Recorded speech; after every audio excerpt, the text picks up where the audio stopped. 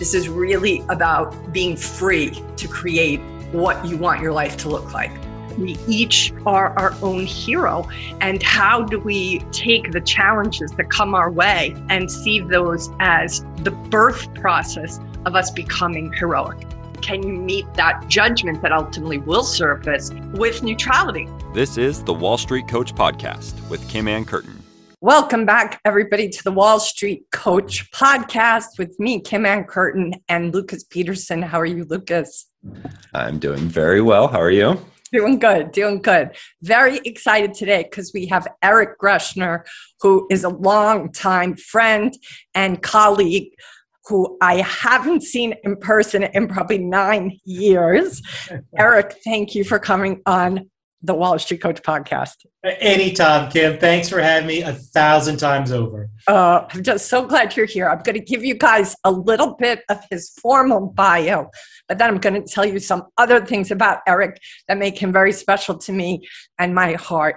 And I really am excited too for our listeners today, Eric, to hear you, because as traders who primarily listen to us, I don't know that they have as much exposure to the wisdom that you have as I think would be in their best interest. So I'm excited for you to be able to be a contribution to them today, which is part of why I wanted you on this podcast. We've never had anybody with your specialty featured before, and I just felt it was really important to have you here. So who is Eric, everyone? Well, Eric worked on Wall Street as an institutional research analyst and market strategist. He provided analysis to clients, including Oppenheimer, T. Rowe Price, Fidelity, institutional pension funds, and hedge funds. He also played a really integral role in advisory meetings and conference calls with portfolio managers from Morgan Stanley and countless others, doing stock market strategy and doing individual stocks selection. He is an investment advisor representative. He is a wealth manager, and he's also the managing partner at Regatta Research and Money Management. Eric is also a fee-only advisor, which is part of why Eric is in my book. He is one of the Wall Street 50 featured in my book, and he is what I believe is a conscious capitalist. So thank you, Eric, for being here today. Oh, anytime. Again, thank you for having me. I was really excited when you sent the invitation. You know, one of the things that I think traders maybe neglect is their own financial long-term strategy outlook. They have, I believe, a tendency to be so in the day-to-day of their trading that they perhaps don't give as much time, energy, thought towards their long-range goals, especially those who are on the younger side. So, you know, tell us what's your advice to them potentially being willing to consider the importance of their long-term investing?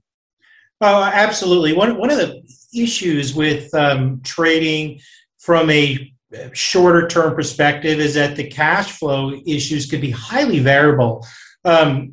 Sometimes it could be fairly streakish. You get on a rather lengthy, good run, and the profits can be quite high. On the other hand, that could end fairly quickly. It could also be clumpy. They may have long dry spells, and all of a sudden the gains or the losses come at work.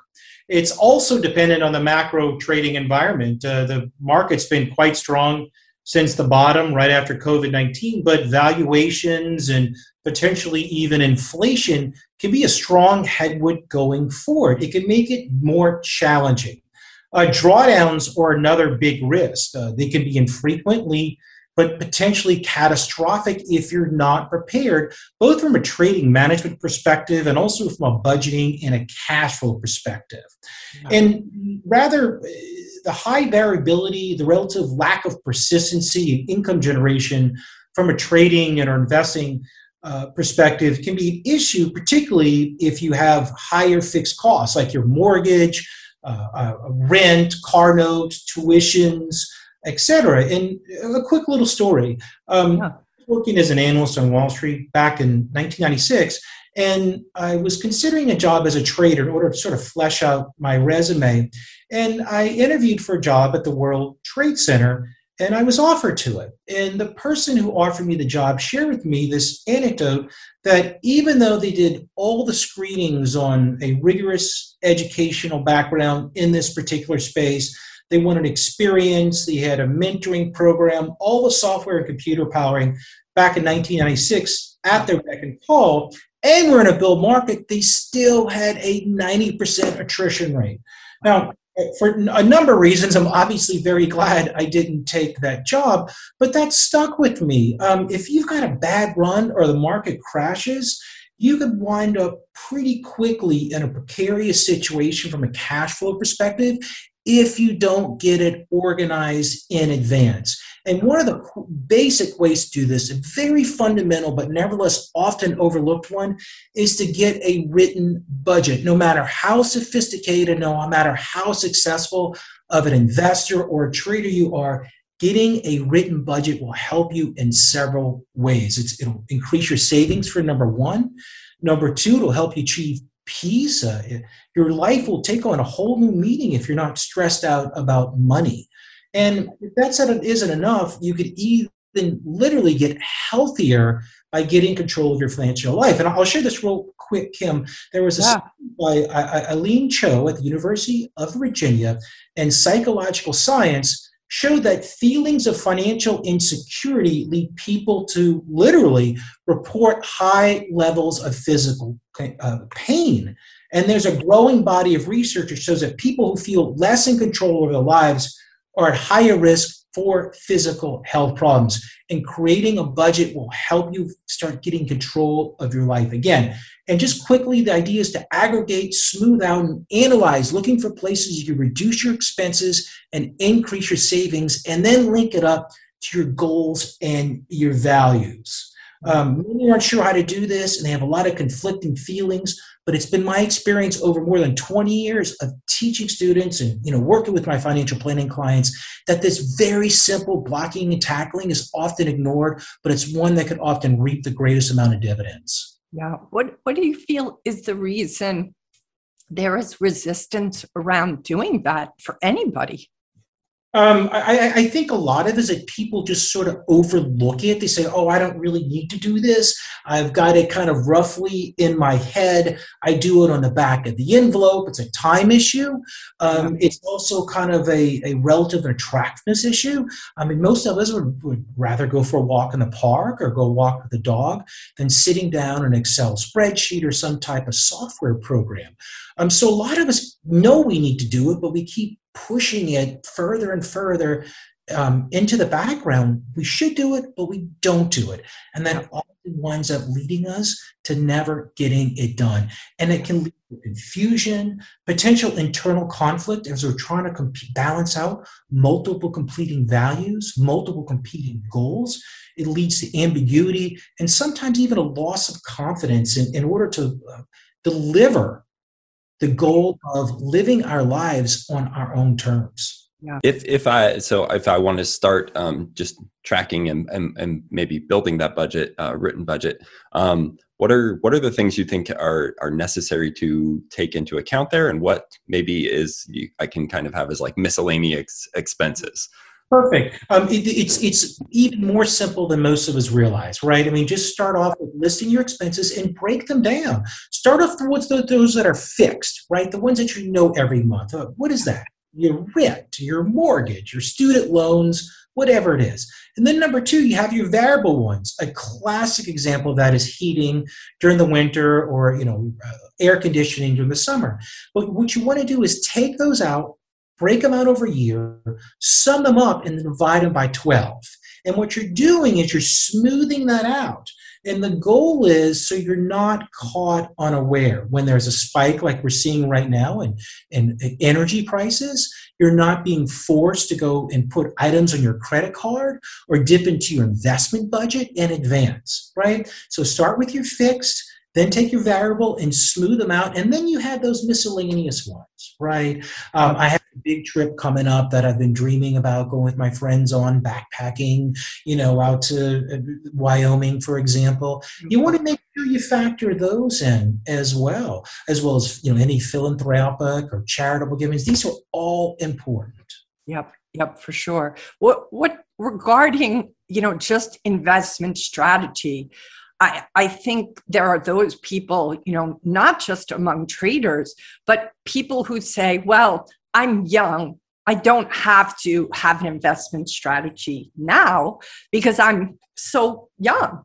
Is that true? And if it isn't, well, how can you back that up for those who perhaps think I'm too young for an investment strategy? And you mean like a financial plan or? To have a plan for, the golden years. A lot of times I think some people don't want to even think about that because they feel they're too young and it's not necessary to have that even in place. Right. This is how first of all, that's a great question. And secondly, this is how we respond to this one.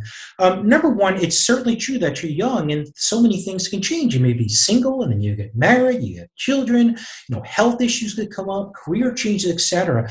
But you don't know that will probably happen. But on the other hand, it may not. But here's the other big item.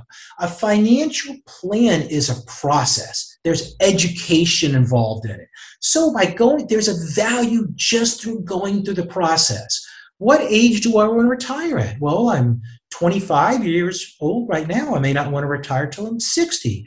Well, you will learn, how much do I have in assets? How much do I need to save? What are the probabilities I'm supposed to, in order to achieve my goals? How much should I have in stocks? How much should I have in bonds? What's the most I'm willing to put in loss? And how much should I factor in for inflation? Yeah. So those concepts, those educational concepts, are very valuable to start learning on. And when you're younger, it's actually much more simple. And as you get older and you throw in multi-generational families, and we all typically become wealthier as we get older, right? You're going to have multiple houses, multiple businesses, private equity, hedge funds, startups, venture capital, the whole 9 yards. It gets much more complicated, and it's much easier to start off just like you do in school. You're a freshman, you're a sophomore, you're a junior, and a senior. You don't start off in graduate school. Right, exactly. You learn the terms, the nomenclature, the concepts, the risk, and those financial plans also they provide accountability, starting points and measuring points and metrics. So if you're 25, you have a financial plan, and then you go and meet with your financial planner at age 26, you see what you've made progress on and what you haven't. Those simple blocking and tackling skills are completely scalable. And the earlier you start out on, the better.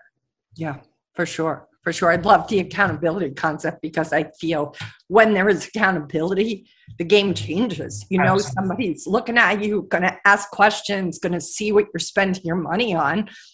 And that forces you to look at what you're spending your money on. Absolutely. In ways that perhaps you weren't. You let me interview you for my book.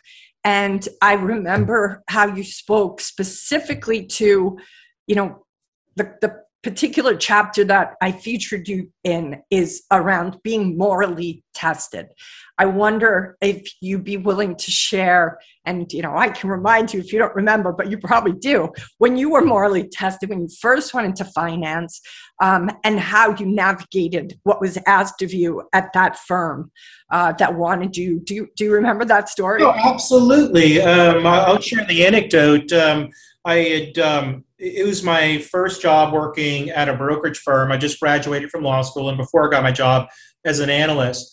And I was, what I thought the financial planning field was very different from what the actual reality was. And we're going to go back. This is 1995. And so we're going to take a time machine back. Things have changed in the right direction, but they're still not where they should be. Certainly not have the medical profession and the legal profession are from an ethical perspective. But we were told to go ahead and sell annuities with high commissions. And we were told to promote them from this one particular company. We would win vacations and all kinds of prestige among the other fellow financial planners if we did this, et cetera. And I just did not feel that this particular annuity was a good fit for my client. And I would have made, it was fairly sizable. I would have made, when you're 25 years old at 19 95, a $30,000 commission is not insignificant. It's nothing to sneeze at. But I thought it was a poor investment, and B, I didn't like that it wasn't done for the best interest of the client. It was all done for the best interest of the annuity company and the best interest of the brokerage firm, so I refused to do it. Yeah. Yeah. And how did that go over by your company and those people listening on the calls? It didn't go over well at all. But I was okay with that. It's not the right thing to do. And number two, you need to focus in any field, in any relationship, on the relationship, not the transaction, and focus on the long term. My commitment was to the client, not to the brokerage firm, not to that particular investment. And it's often inverted, even in today's world, right? So I just passed on it, and I wound up working as an analyst on Wall Street. And then I came back and opened up my own firm in Louisiana in 1998. And because I wanted to be a fiduciary, I set up a registered investment advisory firm, and no commissions, no transaction fees. You only work for the clients, full transparency, no self-dealing. And to my knowledge, we were the first one in the state of Louisiana in 1998 to do that. And that client, and I told them why I wouldn't take their business, they never forgot that. And that client provided me the seed money to get my regatta started, and they a large sum of money. It wasn't, just several $100,000. It was about $1.5 million, which, he was my third client, my dad and my mom, and then him, right? But he never forgot that. And I turned down the business, and he never forgot that. Amazing. I mean, you don't forget that when you are in a sea of people who are not going to tell you what's in your best interest.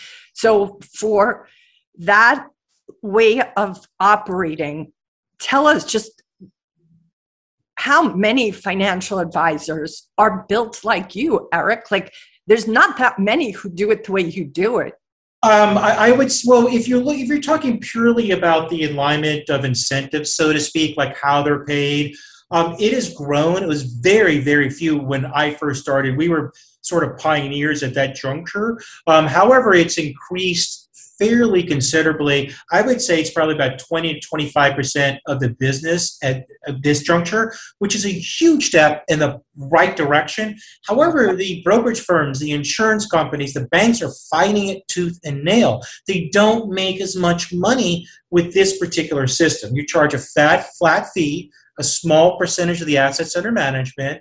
You're not paid by anyone else. If the client makes more money, you make more money. If they make less, you make less. They all want those fat, big commissions up front. And the focus is on the transaction fee, and it's not on the relationship, and it's not on the client. And they've been fighting the government for decades in order not to make that mandatory. Yeah. Yep. And I remember you taught me way back when that actually the UK has been doing it like that for years, and yet we are still the last man on the boat with this. Oh, absolutely. They've been very proactive with best practices throughout Europe. So that is a huge step in the right direction. I wish we could emulate them, but we are gradually making progress, but it's been really slow, fits and starts, but we are making progress. Now, unfortunately, for the minority. Yeah, for sure. Now, people very well may want to reach out to you. Tell them how they can reach out to you. We have our website. It's regattaresearch.com, like sailing regatta, REGATTA research.com, or just email me, eric@regattaresearch.com. Beautiful. And if people are just hearing about this concept of having somebody who doesn't have a conflict of interest, if they themselves maybe are like, wait a minute, I don't know if my advisor, what are the questions that you would suggest they want to get familiar with so they can find out? What are the important? Just ask them simply how are they licensed and how are they paid? If they tell you that they're paid a flat percentage of fees under management and they're a fiduciary, and believe me, they will tell you. People in my space who take this approach are rightfully so very proud of the way of managing that client relationship. If they tell you it's commissions, well, that's a concern. The other concern is that there's been this movement toward this hybrid approach where they receive fees for some investments that they sell and commissions for other investments that they sell. But they're not necessarily required to disclose to you what they're paid on a relative basis. And that creates its own entire conflicts of interest. Yeah. What if for one of them, my best interest is to you, but for this one, I don't have a best. I'm not required to have you as my best interest. I'm allowed to engage in self-dealing. I'm allowed not to disclose fees and incentives, et cetera. That's very problematic, and they're called hybrid advisors, and quite a few studies have shown that that's very problematic, and it often leads to higher fees, in worse outcomes, and conflicts of interest for investors. So we typically recommend, and we could do anything we wanted to, we're completely independent, that they go with fee-only fiduciary advisors, not hybrids, and certainly not commission advisors. There's wonderful people in every space, but when there's incentives from a legal perspective, in order not to be fully transparent, not to have the best interest, that creates, if not even conscious problems, I think subconscious conflicts of interest. Absolutely. Absolutely. Because for anybody, we're all constantly influenced by our relationship to money. And even if we want to be doing the right thing, we can still have our unconscious potentially, rationalize away what is in the client's best interest if we don't have that commitment right out of the gate. Absolutely. Yeah. Yeah. What else do you feel is important? Our audience is primarily day traders. We do have a collection of people who are very sophisticated who watch us, and those perhaps who are just beginning. What is something across the board that you feel in your own experience with talking to traders, do they need to pay attention to? The top one or two things they need to pay attention to for themselves, either financially or otherwise, that they face in this very interesting market we've had? Right. Number one, I would focus on your portfolio's construction, not just the trading component, but the rest of it. The last thing you want to do is be very successful in one particular space. But if the macro tides start to turn against you, no matter how successful you are, you can wind up really running into issues. And I suggest having, in addition to a budget, in addition to a financial plan, a diversified portfolio. And that means inter and intra asset class diversification, not just stocks, bonds, and cash, but small cap stocks, mid-sized caps, large caps, et cetera, foreign, domestic, within the bonds. And this is a sophisticated audience, and you all are as well. So I know a lot of us are concerned about, the classic 60% stock, 40% bond portfolios, and the valuation headwinds that we may have on a secular basis over the next 5 or 10 years. And the public markets, particularly the domestic ones, may face more challenges. You may have to, according to a lot of the long-term prognostications, which we call the long-term capital market assumptions. The investment banks, JP Morgan, Goldman Sachs, GMO, et cetera, put these out every year. And it says, look, out of 120 investment segments, what are the long-term projected returns? 7, 10, or 15 years.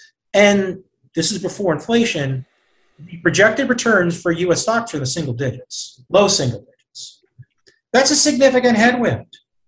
Right? So where can you find in the publicly traded markets? Well, guess where that is? That's in emerging markets. That's specifically in emerging market value stocks. Those are typically not spaces that most traders play in. However, they may need to keep an open mind and start exploring those other areas. And the other thing from an overall asset allocation perspective is that, of course, we all know the public markets are very efficient. A lot of information is in the marketplace. Where can you make money? There's been a lot of the studies, a lot of the research, a lot of long-term assumptions are actually in the private markets. Think private equity, think private credit, think private real estate. You can't really trade in that space, right? So what you're giving up is a liquidity and trading for an illiquidity premium. Yes. Yes.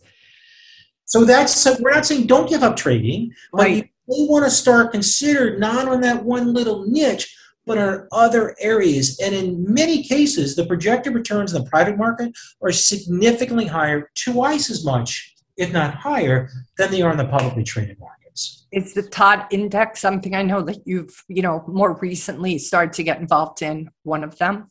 Right. And just a little bit of quick background about it. Yes, please. Index.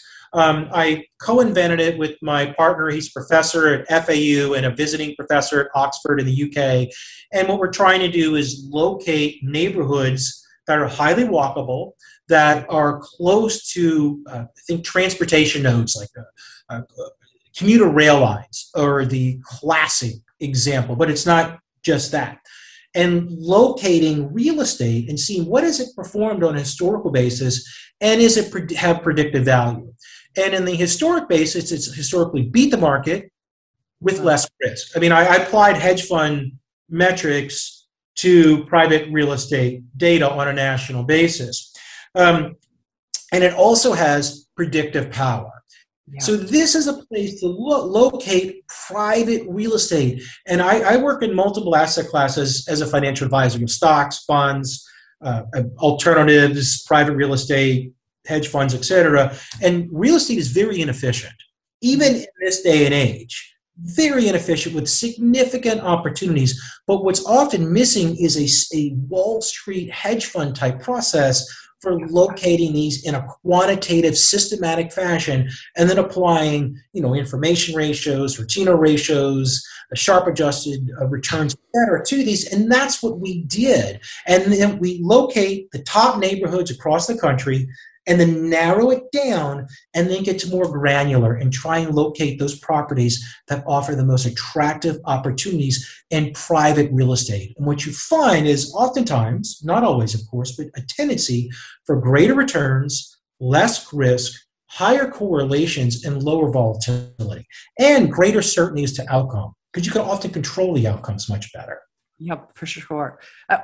How else could somebody start to consider this concept of going more towards a private direction for just to be more diverse in the way they invest their money?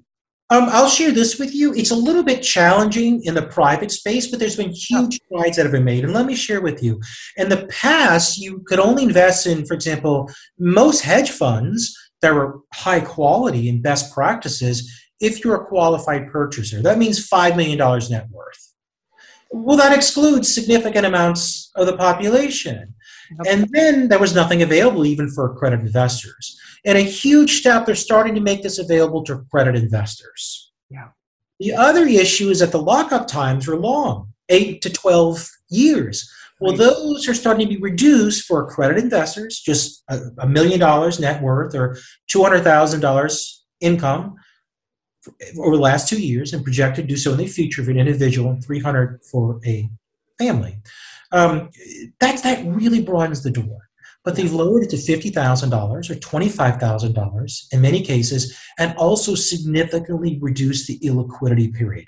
The downside is that you often have to go through a financial advisor like me to get it. You can't really go direct with it.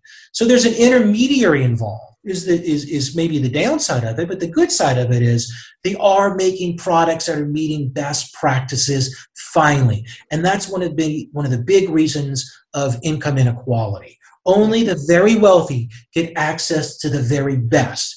And I think it's frankly a little bit paternalistic and intellectually lazy on the part of the regulatory bodies, in not all cases, but many cases, not to make this available with proper vetting and proper requirements to the mass affluent. They don't do that in Europe, but they do that here. And I'll lay that at their feet. But that's in the hedge fund space. In the private real estate, there's been a massive change over the last few years. There's something called Reg A, and they're allowing these crowdfunding private institutional real estate to be available. You've probably heard of the platforms Fundrise, CrowdStreet, et cetera. Not advocating any of the platforms, just using them as an archetype, McDonald's or, Right. And what they're doing is democratizing with a lowercase d access to private institutional quality vetted due diligence on projects. This includes hotels, multifamily properties, industrial, e-commerce, warehousing, etc. There's been an explosion of this. There's literally hundreds of deals now every single month across multiple platforms that are available for accredited investors, and oftentimes the investment minimums are $25,000. But the problem is that you're like the dog chasing the ice cream truck. This is finally available not just to pension funds, Right. not just to insurance companies, not just the family offices, it's available to all of those accredited investors. Yeah. You catch the ice cream truck you've been chasing. Now, what do you do with it? It's overwhelming. And this is actually, we had the same problem ourselves, and we created a solution for it. I talked to you about the TOD index. We did the same. We actually launched a fund off of it that takes these crowd-funded real estate investments, screens them by best geographies, best locations, best attributes, and then does a bottoms-up from the boots on the ground, valuations, projected rents, cap rates, et cetera. And we literally picked the very best of it. And we rolled that out to accredited investors. It just launched. The focus is on walkable, livable, resilient, carbon reduction while doing good while making money. So there's significant opportunities. And we're the first one in the entire country to go ahead and do this. That's awesome. Congrats for doing it. And what do you attribute your ability to be a pioneer multiple times in your career? What informs that, Eric? I'll actually share this with you. It links to being a trader, like what maybe you should consider doing in addition to what you're doing. A lot of traders are either solo or in very close-knit cohorts. Right, so they're highly specialized and highly knowledgeable, but that they're not necessarily associating with people and making connections in different spaces, different specialties, different fields. And we've all studied and read articles about the benefits of being in a city, right? There's so many different people in close proximity, so you get a multiplier effect. And I think by maybe being in our own little niches too much, we can not cross-fertilizing.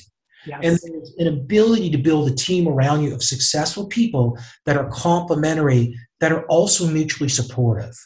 And that's one of the big things with the traders. I often see them going it alone and solo, but they should build a field around them of experts, mentors, friends, supporters that are dedicated to their success, and they're getting that Ricardian law of comparative advantage, right?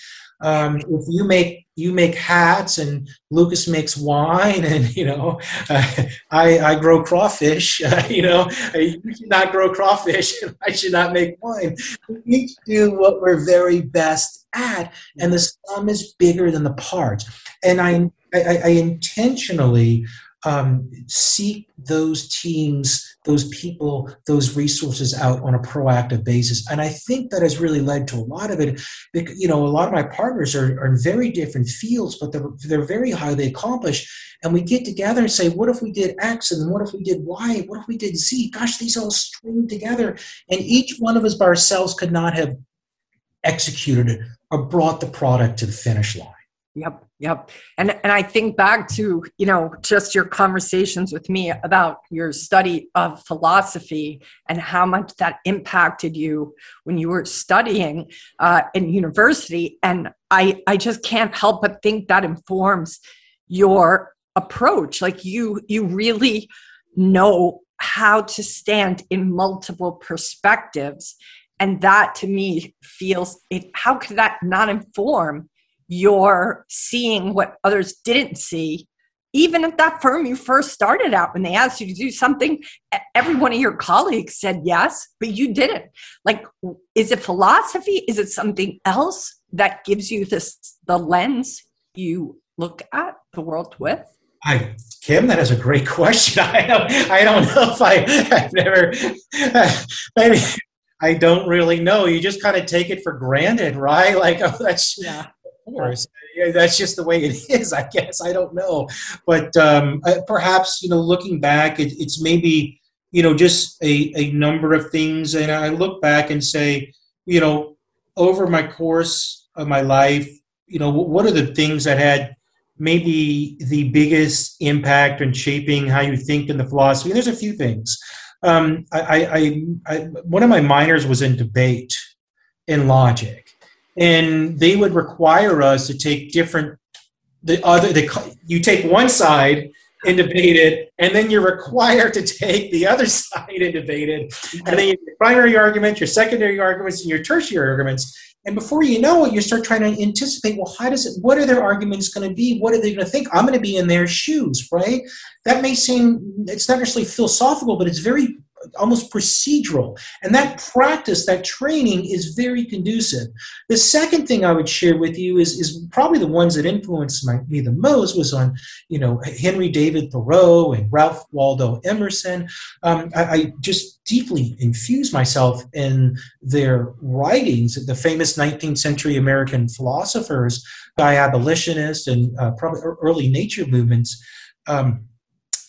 Wrote Walden and on civil disobedience and essays as well. I even went to Walden Pond in Massachusetts to go visit, where his cabin was, and that really had a profound influence on me in my entire life. And a lot of it is focused on self-reliance, independent thinking, not being part of the crowd, being your own self-made person.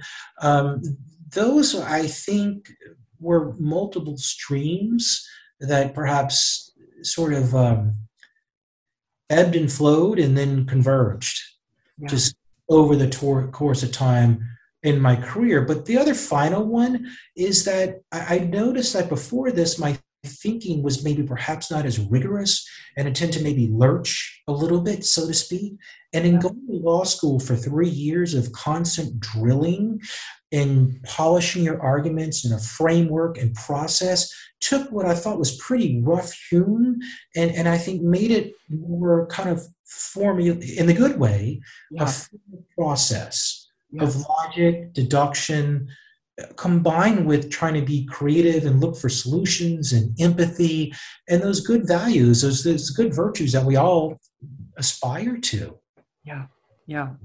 What something you said a little earlier that really spoke to me, especially for our audience of traders, is your experience in the debate classes where you are forced to have understanding about both sides is something I think is so important for traders. One of the things I'll say if I'm coaching one is there's somebody on the other side of your trade that thinks his way is the right way. And if you don't really have that intimate knowledge of why he might think that or she might think that, you potentially are missing something. Oh, absolutely. It goes, we're all human, and it bleeds into the behavioral science biases that we're all make, and studying those, we're all susceptible to them. Are you ignoring information? Are you so invested in this concept that you're ignoring information that is potentially detrimental to the trade? It also gets into overconfidence. It also gets into risk management. That's one of the big things we focus on, is see what can possibly go wrong in this particular trade, in this particular investment. List them all, and then there's always the known unknowns and the unknown unknowns. And if those transpire, what is my maximum stop loss? How am I going to get out? How am I going to hedge myself? How do I preserve my trading capital? They're all interrelated intellectually. Yep. And yourself, Eric, when you perhaps notice things about yourself or your perspective or how you're maybe too attached, how do you keep yourself coming back to neutral? I have a 1-year-old, and that says it all. I all of a sudden, I'll be working in my office and I hear ba ba ba ba knocking on my door. We say, "What is ba ba ba?" And if someone asked me, my name would be Baba. when I was growing up, I'd have had no idea what I would have never ever thought that. Ba is Vietnamese for daddy. That's so beautiful. My wife is Vietnamese, and so my children learn Vietnamese, and they call me ba ba ba ba ba. So that keeps me very much in the moment. And here's the thing about it, Kim. You love your work. Lucas loves your work. There's a passion. There's a love that goes with it. You don't have to tell me that. I can feel it. I can see it. And I'm sure with many of your listeners and traders, there's a passion for it. But all of it, we could be thinking about the next trade, always in the future. Or we're putting our head on the pillow at night thinking about that past trade. And it's often not the ones that we were successful at. It's the ones that we beat ourselves up with, that we coulda, woulda, shoulda.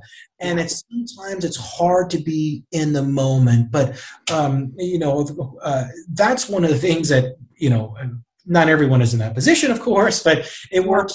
And the other thing, too, is we try and spend as much of our time as we can possibly in the outdoors. I don't know if I ever told you this, Kim. I've got a Jeep, and we go overlanding with it with a rooftop tent. I've got a winch on it. I've got a redneck snorkel on it, and we That's awesome. rooftop tent. And and my 4-year-old knows how to operate the winch on the Jeep, and we also have recovery boards or boards that go under it, and we got a shovel in the back. And my 4-year-old can change the oil with me in the car. He knows how to operate the air compressor pump, and he helps me. He's 4, so it's not, he does a little bit. Helps me dig the wheels out when they get stuck. So that's our way of getting out and being in the moment with things. That's awesome. That's awesome. It's not what I saw you doing, Eric. But that's not what I thought. So, yeah, I went from going to the opera and then to the symphony to changing and here's the thing: I don't take it to a shop. I want to feel it with my fingers working on the car. So we work on the car ourselves at Outfit, and I got to tell you, it's completely different. But I tell you what, life. Things change over the course of time, and we embrace them. And all of us, you ever thought we've all evolved and changed, and hopefully the better over the time? And you look back and you say, goodness gracious, I'm a much different person than I was 10 years ago. And we all have done that. And those just take time and a little bit of love and passion, For sure. Eric, thank you. Thank you so much for coming on the podcast, for sharing your wisdom, for being the kind of human being you are. You are one of those conscious capitalists you were when I met you way back when, and you still are today. And it's just further evidence, and hopefully encourages the listeners to be able to conceptualize they need to come out sometimes from that micro focus and listen to, like, there is a bigger game here. The money game is a big freaking game, and you've got your expertise, but you've got to make sure you have other experts in your sphere so that you can be as, wise and pragmatic for whatever the future holds. And absolutely. You hit the nail on the head. The term that we use is building your financial dream team. Yeah. Build that ecosystem around or orbit, but it's mutually beneficial for everyone involved. But consciously seek it, proactively seek it. And that way you're getting that classic lever action, right? You're lifting much more weight than you could just by yourself. That is one of the big catalysts, one of the big tools that's very simple, but often overlooked, that I think many of the traders may really benefit of. But 1,000 times over, Kim, thank you so much. Lucas, thank you so much. You guys have a wonderful day. And always, if there's anything else I could do to help, for you guys, any of your listeners to the podcast, whatever, please never hesitate to reach out to me. I'd always like to act as a resource. Well, we'll put all your information in the liner notes for this so that people can reach out to you and, learn more about you. And of course, I think they should read your interview in my book, Transfer Wall Street. But that interview with you is quite robust, and you give a lot of specifics. So thank you, Eric. Hopefully you'll come back on in the future. I would love to. Bye, Lucas. Bye, Kim. Bye, y'all. Aloha. Thank you so much. This has been the Wall Street Coach Podcast with Kim Ann Curtin. You can find out more about her and her team online at thewallstreetcoach.com. If you've enjoyed this podcast, please consider leaving a 5-star review on iTunes. Thank you for listening.